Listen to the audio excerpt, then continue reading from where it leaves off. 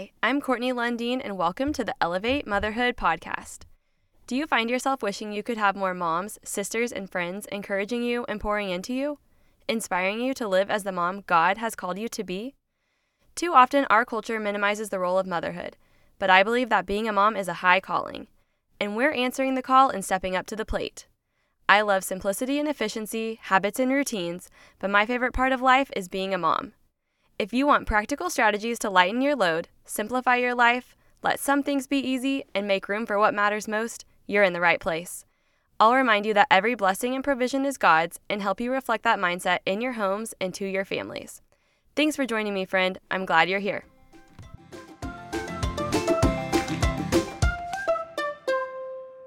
Hey everyone, welcome back to the Elevate Motherhood podcast. Today's episode is about setting people up to make positive decisions for themselves, and I hope it will be a blessing to you. This is about parenting because this is a podcast mostly for moms, but it is also just like how to deal with people type of episode. You can apply this to people besides your children. And as always, I want to remind you that I'm not a parenting expert. This is just a topic me and some friends have talked about, and that's what I like to share here, as if you're listening in on a conversation with mom friends just doing their best. Everyone is parenting different kids who have different needs and respond differently to things. So I don't even believe that there is an exact right or wrong way to do some things. These are just some thoughts I've had lately and what's worked for me and my family and some friends.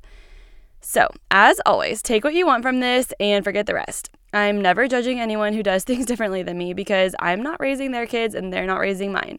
That's God's grand design for families and parenting. Anyone who's doing their best to trust God and be a good parent to their kids is a winner in my book. It's a big job, and I think it helps when we encourage each other positively and are not judging anyone. So that's always my goal. Today, we are talking about a few concepts, and we will wrap them all up at the end, but basically, it's how to avoid meltdowns and how to parent through meltdowns, how to set our kids up to make positive choices. We will talk about a concept I learned from Ralphie at Simply on Purpose about holding space for our kids. We will talk about leading by example since we are the emotionally mature ones in the parent-child relationship. And we'll talk about something I randomly thought of, which we are calling alley-oop parenting, basically setting our kids up for making the right choice. We will talk about how to be consistent and help our kids learn to trust our voice. I hope this is all a blessing to you. To begin, I want to introduce you to a concept I learned from Ralphie at Simply on Purpose on Instagram. She did a thorough explanation of holding space for people. I had heard people say those words before, like holding space for someone, but I never really understood what that meant until she explained it. But she said basically there is a scientific phenomena that when two vibrating things, even if they are vibrating at different frequencies, come into the same space, they start to synchronize to the same frequency. And the same goes for emotions. Who knew I would be talking about science 2 episodes in a row on this podcast? But here we are. Stick with me. So you have something vibrating at a super high frequency near something that's maybe not even vibrating at all. They will sync and end up vibrating at the same frequency. And we can apply the same thing to emotions. So, like one person comes into a room in a bad mood and it brings down the mood of the entire room. Or that person who is always happy and the mood for everyone is always raised when they're around. One vibration or emotion near one that's not the same will cause the emotions to start to synchronize. So, how does this apply to parenting? Ralphie says it's our job to basically hold onto our emotion so that our kids can synchronize their emotion to ours. You're in a calm, happy mood. Your kid gets into meltdown mode about something totally random. You either start to regulate to them and become stressed out or upset, or you hold on to your calm and they start to calm down too. You're intentionally holding your space as you chose to allow them a space to regulate themselves. When they are totally dysregulated, you can choose to hold on to your calm instead of rising to their dysregulation. And that choice to hold on to your calm helps them calm down. So you're holding that space for them. We have talked about this in other ways, just like being an example and showing our kids what to do instead of telling them what to do. If you're yelling at your kid to stop yelling, you're basically demanding that this young person do something that you're unwilling or unable to do in that moment too. And basically, holding space for them in a crazy moment means showing them exactly how to calm, because we are deliberately choosing to remain calm. We aren't pushing the kid away to try to figure this out for themselves. We are staying there, holding our space, allowing them to regulate their emotions to the ones we have chosen, with our emotional intelligence that is more mature than theirs. We aren't scaring our kid with our loud behavior. We aren't scaring them with the fact that they are so powerful that they're in power now and can totally throw us off too. No, we are being the leader. We are showing them what to do. We are holding space by holding on to our emotion that will help them regulate with us.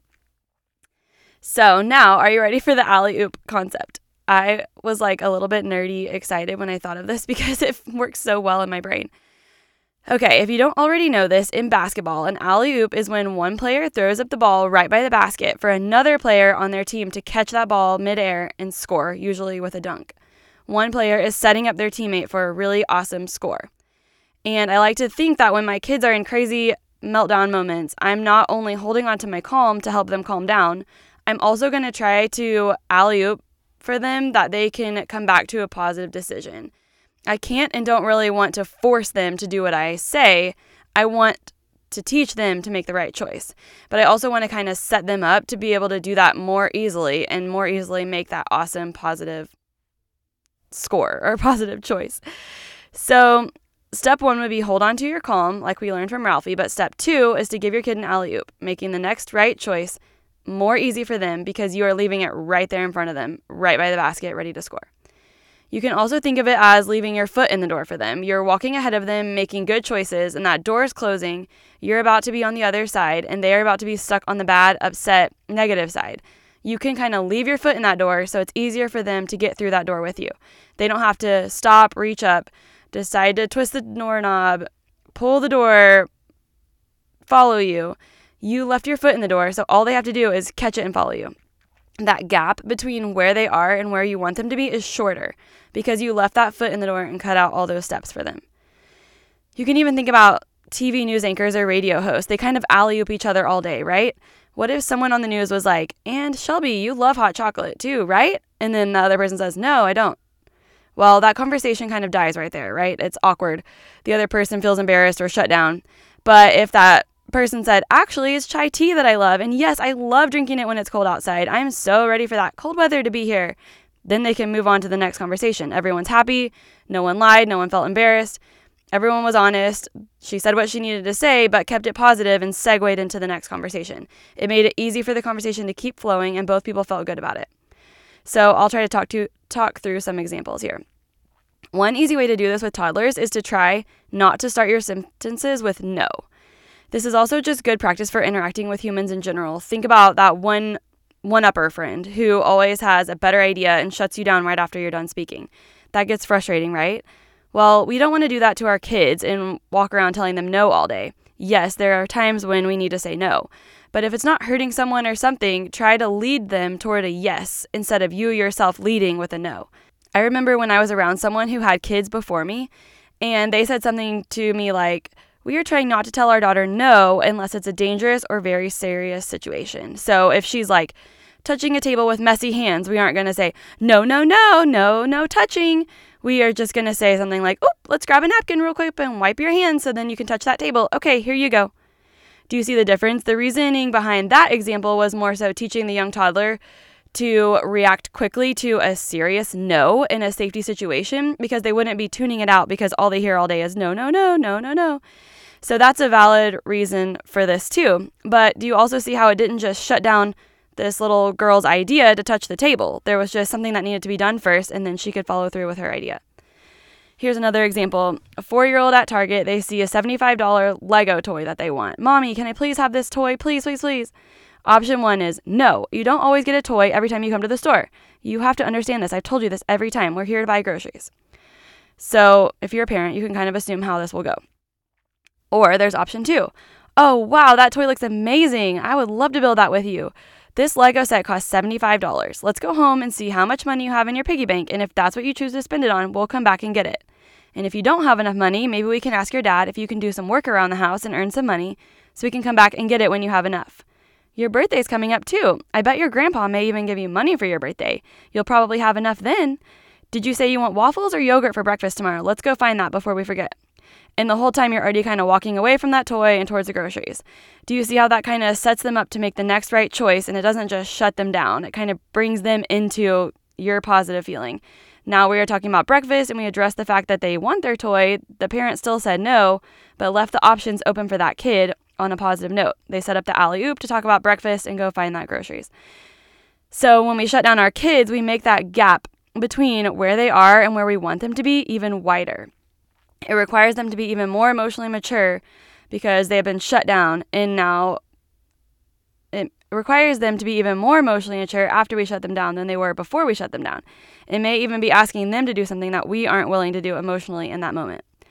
Here's another example. A 2-year-old says, I want to eat chocolate chips right now. Please, can I have chocolate chips? The mom says, no, you can't have chocolate chips, not until after dinner. So imagine that 2-year-old, they're probably going to start crying. Now they're mad. An alley-oop way to answer that question and leave your foot in the door would be to say, ooh, I love chocolate chips. You can have a few after dinner. Let's put some right here on this plate so we don't forget, and we'll leave this plate here until after dinner. Right now it's playtime. Do you want to play puzzles or blocks? So you didn't shut them down totally. You validated that, yes, chocolate chips sounds like a good idea, but you held the boundary that, no, it's not the right time for chocolate chips. You gave them some type of solution. You left your foot in the door by helping them move from that topic to the next thing for them to think about. I would even like to set up that plate with them and then kind of start moving my body towards the puzzles as I'm finishing that whole conversation. So you're already walking them towards the next right thing as you're talking them towards the next right thing. This conversation here isn't totally to avoid the fact that when you're the parent, your yes means yes and your no means no. Yes, we want our kids to be obedient and trust what we say. I think this conversation actually confirms that type of parenting. It's super important that we are consistent and kind, and that our yes is yes and our no is no.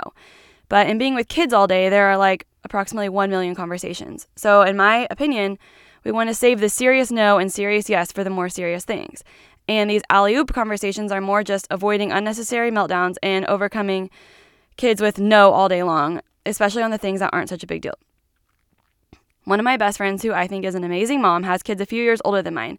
And she taught this to me, that she's told them in a lot of situations, adults know more than kids about what's really going on, and I need you to trust my voice, especially when I'm giving a command, maybe especially in public, or I'm giving you in a stern voice. You need to be able to trust me because it may be a matter of safety, or that I realize something going on that you may not realize yet.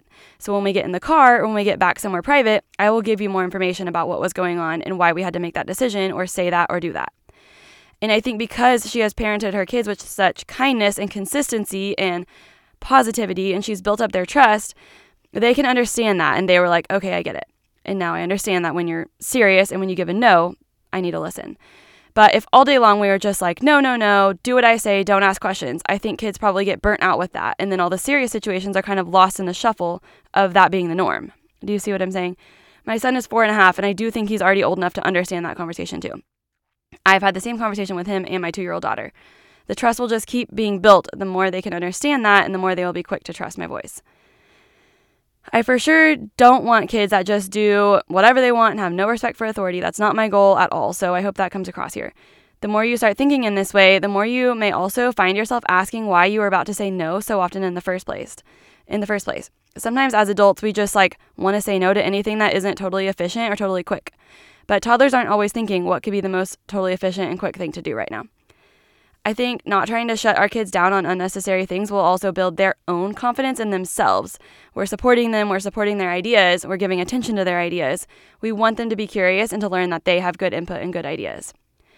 And of course, our ultimate teacher is Jesus. We want to do all the things he has told us to do. And I believe this does fall in line with what he says. It's us using the fruit of the Spirit, like I love to say. Love, peace, patience, gentleness, self-control, all of those things apply here. We are being examples of these things for our kids, just like Jesus was the example for us. We are submitting to the authority of Jesus and the Holy Spirit because we trust God, and we trust and love him. We honor him because he has shown us mercy and grace. We are telling our kids that, but we also want them to learn that about him too. We want to conduct ourselves with consistency rooted in our own faith. We're not on shaking and shifting ground due to situations or emotions of our children. We are not ruled by emotions. We are showing our kids that by our daily actions, and that does more than just telling our kids that once in a Bible story. And I also want to say, if you feel like you're doing everything right and you have to keep doing or teaching your kid the same thing multiple times, it does not mean you're doing something wrong. Even if it takes what feels like a million times of doing the same thing and telling your kid, teaching your kid, showing up for your kid the same way a million times. Just be consistent and keep teaching them. That's our job. It's our assignment. We just keep doing the right thing and they will get it. As we also can ask our kid for forgiveness when we need to. We show them that we get it wrong sometimes and we're always trying to do better. We are always trying to be led by the Spirit and leading our kids the same way. We are setting them up alley-oops to make the right choice. We are leaving our foot in the door for them to follow us. We are keeping that gap short, the gap between how they are acting and how we want them to act. We are making it easy for them. We aren't calling it out and shutting it down and addressing that gap so much that we're making that gap bigger. We are talking and praying and believing like they are about to join us in our calm, positive, responsible behavior. Because we are the more emotionally intelligent ones. We are the ones who have been following Jesus longer. We are the ones not on shifting sand. They will follow us, and we will keep making it easier for them. Like I said at the beginning of this episode, this stuff really goes for interacting with anyone, not just children. This can be applied for a coworker or a sibling or a friend, anyone who's part of your life that you feel frustrated when they're hard to deal with. Maybe some of these tips will help you help them by being an example, setting them up to make good decisions, setting them up for the alley-oop. It's really just for relationships with people, not just hard to deal with people, but people in general who are easy, but life happens, and in general, we should be using positive segues and setting up people to score, always. Spouses, friends, siblings, whoever. We should always be using these tools for positive interactions, in my opinion at least. And ultimately, like we've talked about before, we want, through our parenting, to convince kids that we believe they are smart, capable, important. Especially when they know that we believe that about them, they'll start to believe that about themselves. Part of my goals of this podcast is to bless the moms and dads or whoever listening with some positive mindset and parenting tools, but it's also my goal to help all of our kids.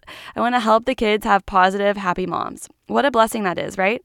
Your kids are so blessed to have you. Well, that's all I have for today. I hope this episode is a blessing to you. I do have a mom hack to share with you guys today. If you follow me on Instagram, you may have already seen this, but here it is.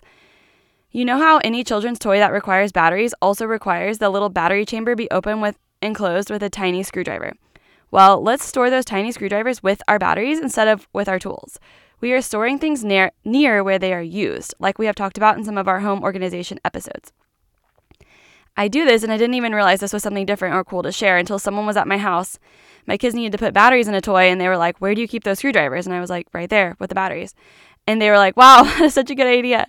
So I thought I would share that with you guys. I have learned for safety purposes that no metal should be stored touching batteries. So I do keep my screwdrivers in a little coin pouch in that bin with batteries, so the metal won't actually be touching the batteries. But anyway, that's it. I hope it helps. Before we close, I would love to say a little prayer and blessing for you.